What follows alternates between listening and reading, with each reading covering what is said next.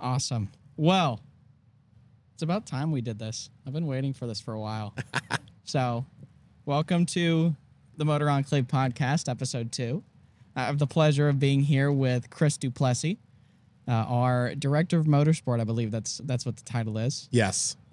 So, Chris, you're new to the Tampa area, as I know, and I would love it if you would give me a little bit of background on who Chris is, where you came from, how you started. I know you have a little bit of racing history, so I'd love to hear a little bit about that and kind of what brought you to be where you are today. Well, I'll start from the beginning. I'll make it real quick, though. I grew up in Maine on 100 acres, out in the woods.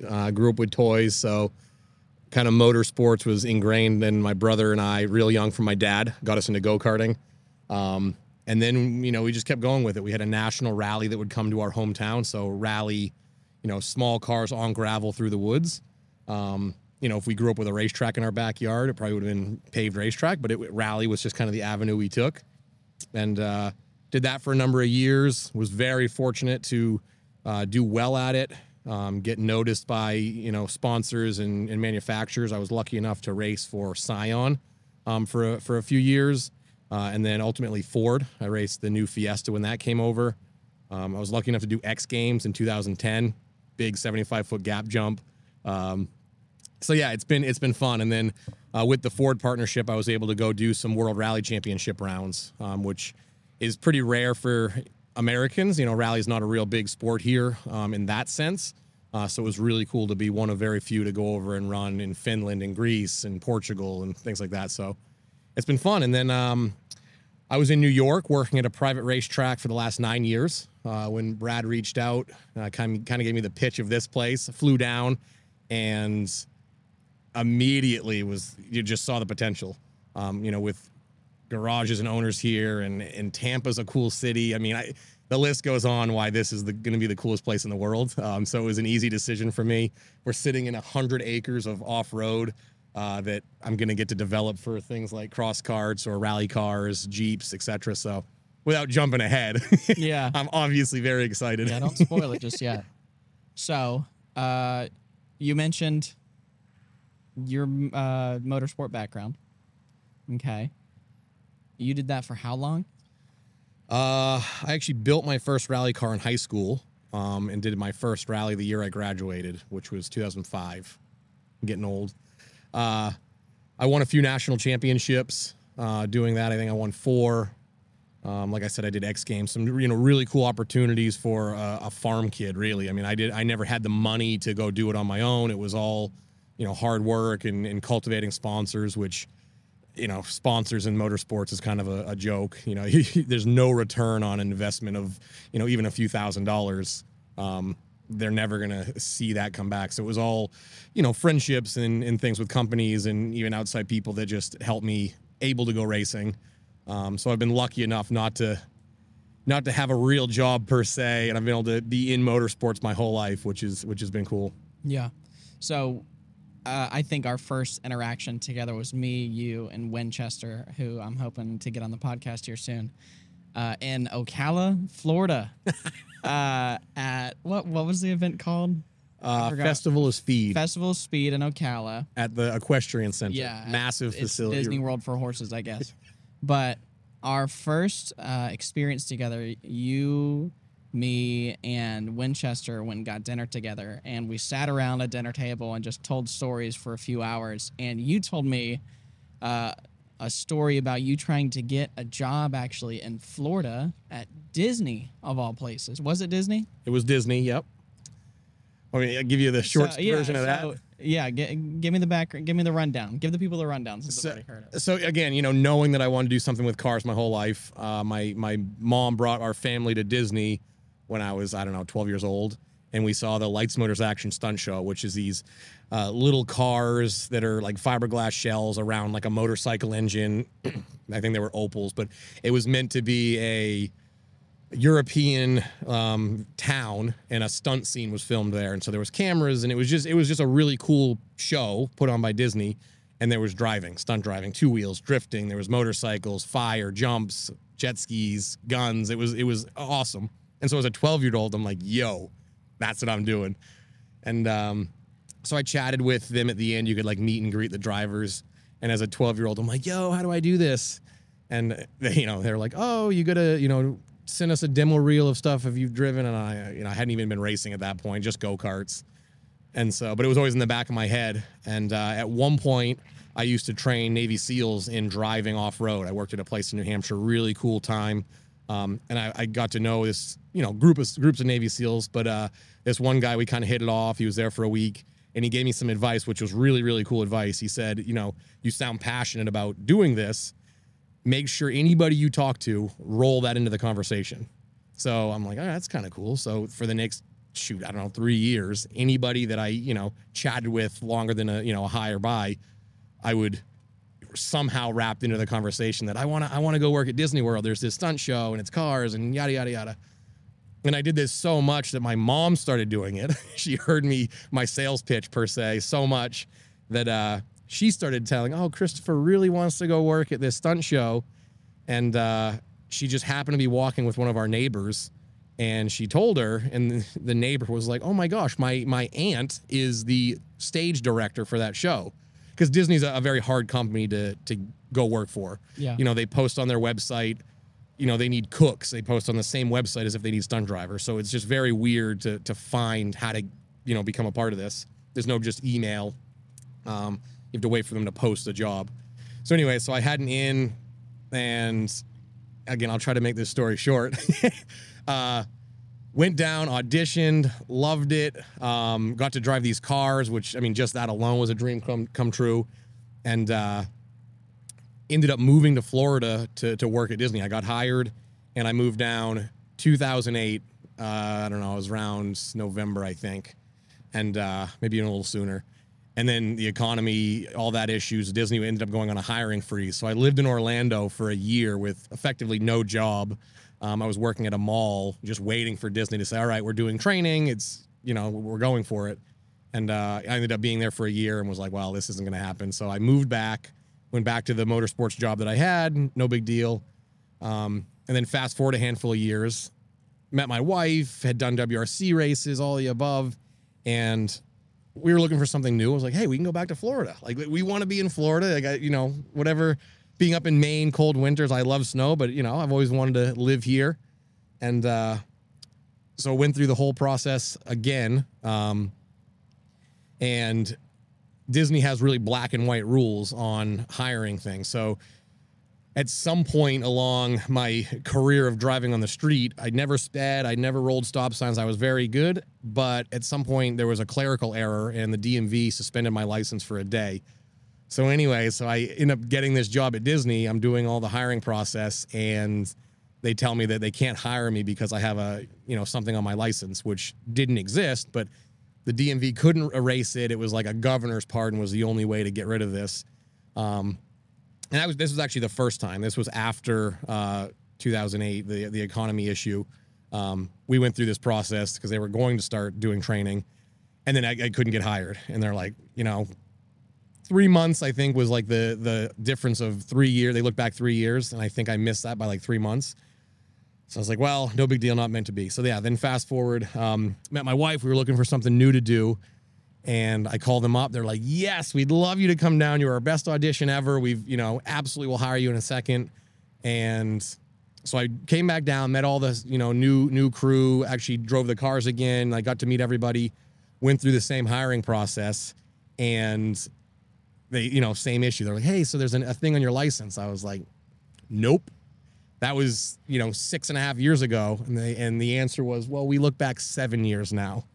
So they changed their policy. And so literally, like, my dream that I've been waiting for like 7 years to do didn't happen again. And so, again, it wasn't meant to be.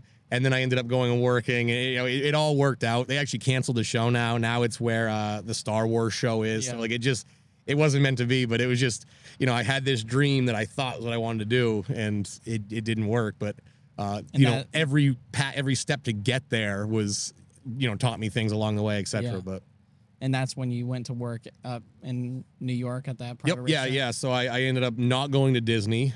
So that summer I went and was just doing driving instruction at a private racetrack in New York. and I ended up working there for 9 years. After that first summer, they offered me track manager position. Moved to New York. Moved my 2-year-old daughter at the time. My wife. We ended up having our second kid in New York. So New York was really home for the last 9 years or so until Brad called me. So you mentioned two things that I want to talk about. You train Navy SEALs and then driving. And I remember one of the stories that you had told Winchester and I was, and it's coincidental that we're bringing this up in a podcast because the story actually came from another podcast. And would you mind going into a little detail? Yeah, because I don't know all the names and all the. No, absolutely. So, worked at this place called Team O'Neill Rally School for, I think it was about 9 years also. And we trained civilians. It was a loose surface rally school. So we had, small little front wheel drive cars or little Subaru all wheel drive cars, gravel roads through the woods, and taught you everything you need to know about driving a rally car on gravel, snow, ice, sliding cars around. Because we made such a name for ourselves in the industry, we ended up starting to train DOD, Department of Defense people. So in all the elite teams, Navy SEALs, Green Berets, Special Forces guys. We'd even do some Border Patrol guys, but, kind of the top guys in their career would come see us, and which was by far the coolest thing. I mean, the stories these guys tell. I've got like 6 jump coins that are these coins that these teams give out for people that are like, just do something cool in the civilian world or even the military world. And so, things like that, it was absolutely the coolest. And these guys are type A, the best at what they do, whether it's, radio communications or shooting or driving or whatever, just really, really cool. So I ended up giving, I got 2 stories on this. One just makes me laugh because it took me a bit to realize how it all went down, but we used to do night vision training. So these guys would show up with the best night vision goggles that you could buy. This was back in 2010, let's say. And even from then they've progressed. But back then these things were top notch, pitch black out, and you could see very much well enough to, walk around, but drive fast through the woods also. And so the first time I ever drove with these night vision, it was at wintertime, dark out in New Hampshire, and one of the guys was like, "Yo, Chris, like, you ever driven with nods?" And I was like, "No, I'll try these out." So, guy gets me his helmet on, gets them all set up, and jump in this old Audi 4000 Quattro, which is like the pinnacle of rally cars. Thing's got like 100 horsepower, but still like a proper rally car in the snow. And jump in, and I'm ripping through the woods, and we're talking like a 12-foot wide snow-covered ice road with trees lined. So a road like this with snow and trees. Exactly, yeah. So very narrow, very high speed, and with 2 Navy SEALs. I mean, the most badass guys, toughest guys in the planet. And then 16 or 18-year-old. Yeah. And I'm like this kid ripping this car. And this guy in the back, he keeps like making these noises like, oh. I'm like, what on earth? Like this dude's tough. Like, what's his problem? And like, as I'm like sideways in the air and he makes this like, oh, I realize it is pitch black for him. Like I can see it's green. It's a little pixelated, but like, I can see perfectly well to drive 90 miles an hour through the woods, and this poor dude is on the scariest roller coaster of his life. So anyway, so that ended up happening a couple times, whether it was with nods or just we used to give rides or did demo runs. And I ended up giving one to this Navy SEAL who started a small company called Black Rifle Coffee. And in one of his podcasts, it was pretty cool. A buddy of mine sent it to me. He's like, yo, he mentions you. And he says, he's like, one of the scariest things I've ever done was go for a ride with this guy named Chris Duplessis in New Hampshire at this rally school. And I was like, you know what? I made it. I've scared a couple Navy SEALs in my life. I think I made it. Wow. Yeah, the first time I heard that, what was it, Outback Steakhouse? We were all just sitting around. I could not stop laughing when you first told me that story. And I think it's just ironic that it was on another podcast that it brought up. But so we've gone over your motorsport history. We went over your previous job at that motorsport park. We talked about Disney. We talked about your funny Navy SEAL story. Your family. So you moved down to Tampa. You live in a nice little part of Tampa with your wife and 2 kids. So tell me a little bit about them. So my wife is one of the coolest people. I actually met her at a race. She was co-driving for a girl that was racing. So rally, you've got a co-driver. You're down a road you've never seen before, and the co-driver is reading basically a book of code of, you know, what is coming up, every little detail and nuance of the road. So it's a miserable job. And job, usually people volunteer and do it for fun. I've done it a couple times. Yeah. It's the worst thing you could ever do. Anyway, so my wife was doing this for a girl that was new to the sport. And I was, you know, subsequently enough doing it for a buddy of mine one of the few times. So I was co-driving, horrible at it. She was co-driving for a new driver. So we were kind of together at the back of the road. They stage cars fastest to slowest. So we had 2 new drivers. So we were like the last 2 cars that would start the race. And so we just, you know, hung out all weekend, kind of hit it off. And then, I don't know, a few weeks later, she was living in Boston. I ended up moving down to Boston to live with her. I was commuting back and forth to New Hampshire, literally within a few weeks of meeting, because it was just, you know, match made in heaven, let's say. And so then, you know, racing overseas and spending every last penny that we ever had on racing, she got it. She understood it. So it, you know, unfortunately, I think a lot of people, as they get married or life changes, their careers kind of change to that, or especially their hobbies, because really rally was a hobby. So the fact that she pushed me to do more and, you know, helped me progress was really awesome. And then we both always wanted kids. And in 2013, we had Jerry. So our first daughter, she's now 9, which is crazy. But she, yeah, I mean, loves motorsports. Actually, they have hat day at school today. And both my daughters made sure I brought an Enclave hat for them to wear, you know, just because they love it. They have a little kid's Polaris. My oldest wants to get in a cross kart at least once a month. She's like, will I fit yet, Daddy? You know, like, and then, yeah, in New York, we had our second daughter, Eliza. She actually just a few days ago turned 6. Happy birthday, Eliza. Yep. She's actually, they're both a really good mix of both of us, but she's a little more strong-willed. Yeah, definitely tests us. But I think young child syndrome.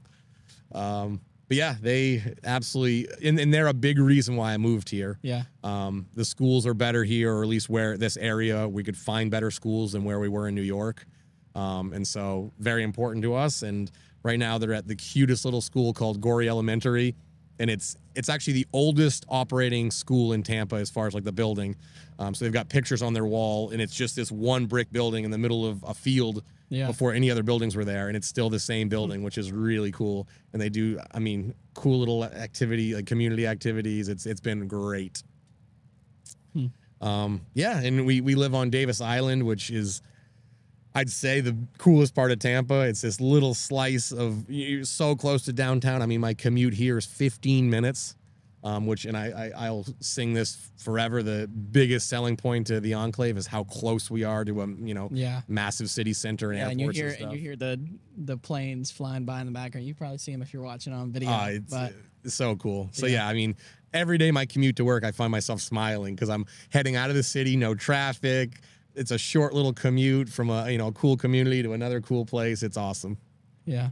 So my last thing that I want to do, and this might tail off into another tangent, but if you're not watching the video, Chris and I are sitting in the middle of one of the off-road courses that we have at the Enclave. That when Chris came through, what was it, September 1st? Yep. Immediately got to work at just tearing up the ground out here. From what had already been done as well, and has basically changed this landscape as a whole, with a team of a few other people with Winchester as well. So give me a little bit of insight. Don't spoil it too much, but give me a little bit of insight as to what we should expect out here in the off-road course from you, from guests in the future, from owners, etc. And maybe some potential testing that happens out here as well. Yeah. So, I mean, Winchester's been here from the beginning, had this awesome vision for off-road areas and had, a pretty good layout. And so I came in, refined a few things, used what I learned at previous places, and we're sitting in what is going to be kind of 2 courses. One will be for lack of a better term, a high-speed dirt road course. Really, it's a rallycross track, but rallycross is not very big in the U.S., so a dirt road course makes more sense. But it'll be 40 to 90 feet wide in some places. You could run anything from a lowered, a short course built side by side, not one in stock form because they're a little tippy, but one that's been lowered down and kind of built for it. Subarus, like any type of rally car, lower stuff, even like a Ford Raptor, like trucks, it'll be smooth enough where you could run that. And then especially these things called cross carts.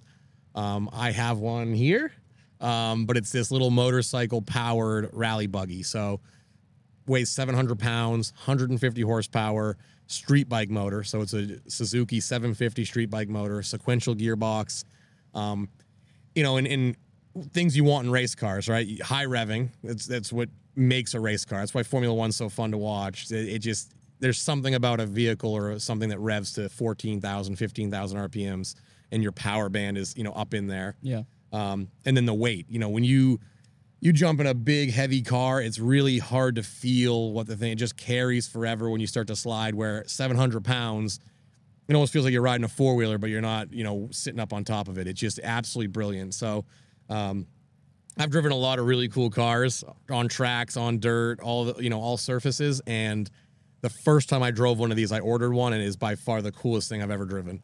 You can race them wheel to wheel. I don't know if we'll do that out here yet, but that's what we're sitting in here. We'll also have some whoops and some more, deserty stuff for trucks. We're going to have a jump or two. There'll actually be more elevation on the dirt side than the pavement track, which is cool. And then the second half of our off-road area, the other 50 acres, let's say, will be more slow speed, proper Jeep, crawling, rocks, big hills, things like that, which is actually one of my favorite things to do to like relax. I think, the technical side of off-roading is really fun. You got to think about at half a mile an hour, where the weight is transferring, just like you would on the racetrack. But it's harder to feel, and it happens so much slower, but it's really cool when you start crossing the two. Looking up on a racetrack, you're looking, 100 meters down the road, where off-road, you're looking maybe 50, but obstacles disappear under your hood, and you got to kind of remember what was there and what your tires are going to hit and know where each tire is when you turn. And so there is so much more beyond just, jumping on the gas pedal and like, bombing over something. So really slow speed technical off-road is one of the most fun things. So there'll be all kinds of trails for that.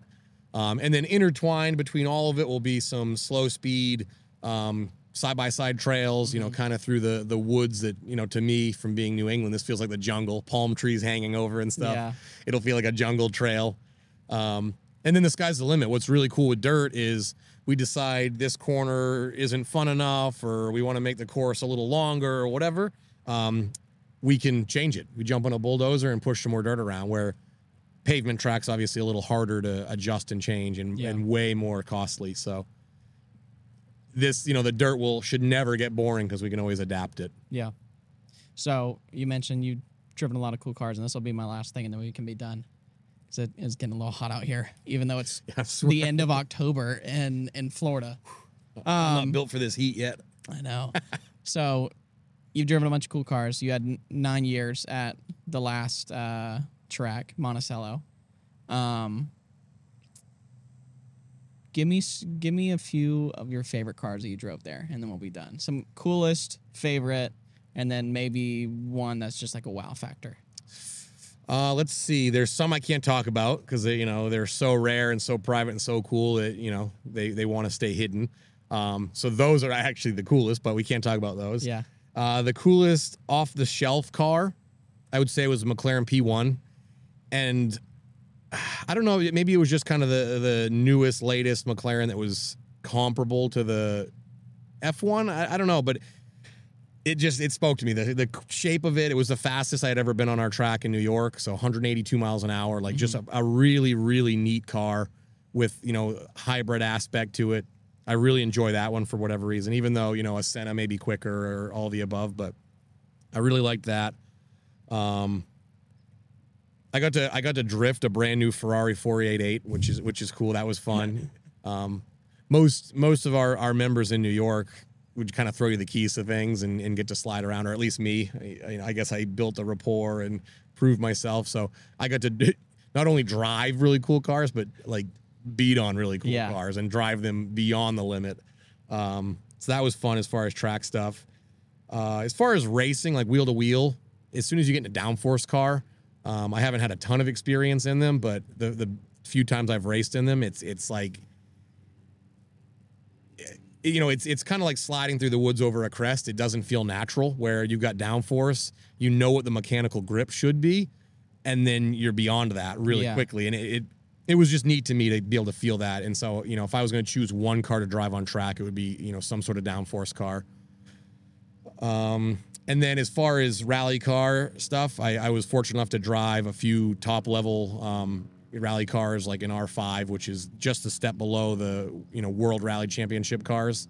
Mm-hmm. I got to drive one of those on snow with WRC spikes, which are like these metal spikes that are an inch or more long, which is just, it's more grip than pavement, but it's more consistent and sliding than gravel. They're really cool. But like I said, I mean, cross karts above all those, if you lined all those up in front of me and I could have a group of buddies in cross karts, that would be the choice. Racing wheel to wheel while sliding, while jumping, it's just brilliant. Yeah. Well, cool. Is there anything else you want to notate or say before we hang up? No, I'm excited for this. Getting everyone else from the team, getting everybody to introduce there. You get to know them through these. I think a really cool idea on your part to do these. I watched Brad's. I mean, absolute ride. I think Chaz, once everyone gets to know Chaz, one of the funniest people I've ever met. So if you can bring Chaz out, the funny side of him on the podcast is going to be brilliant. So I hope so. Just super excited. Well, cool. I appreciate it, Chris. And thank you for watching. Thank you for listening, and we'll catch you next time. Absolutely.